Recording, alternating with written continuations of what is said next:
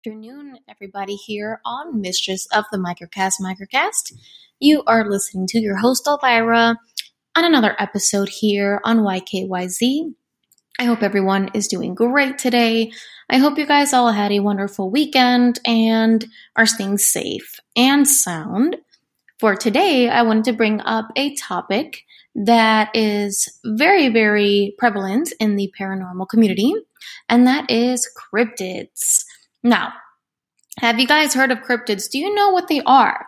There is even a science behind it called cryptozoology, where people actually study cryptids. And even though cryptids are essentially not necessarily proven to be real, there is an actual study of cryptids. So believe it or not, there are people out there that devote their time and efforts to studying the art and mystery history of the cryptids. Now, what do I mean? What are you talking about, right? Well, cryptids. Cryptids are legendary beings such as Bigfoot, Loch Ness Monster, Jersey Devil, Chupacabra, Mothman, just to name a few.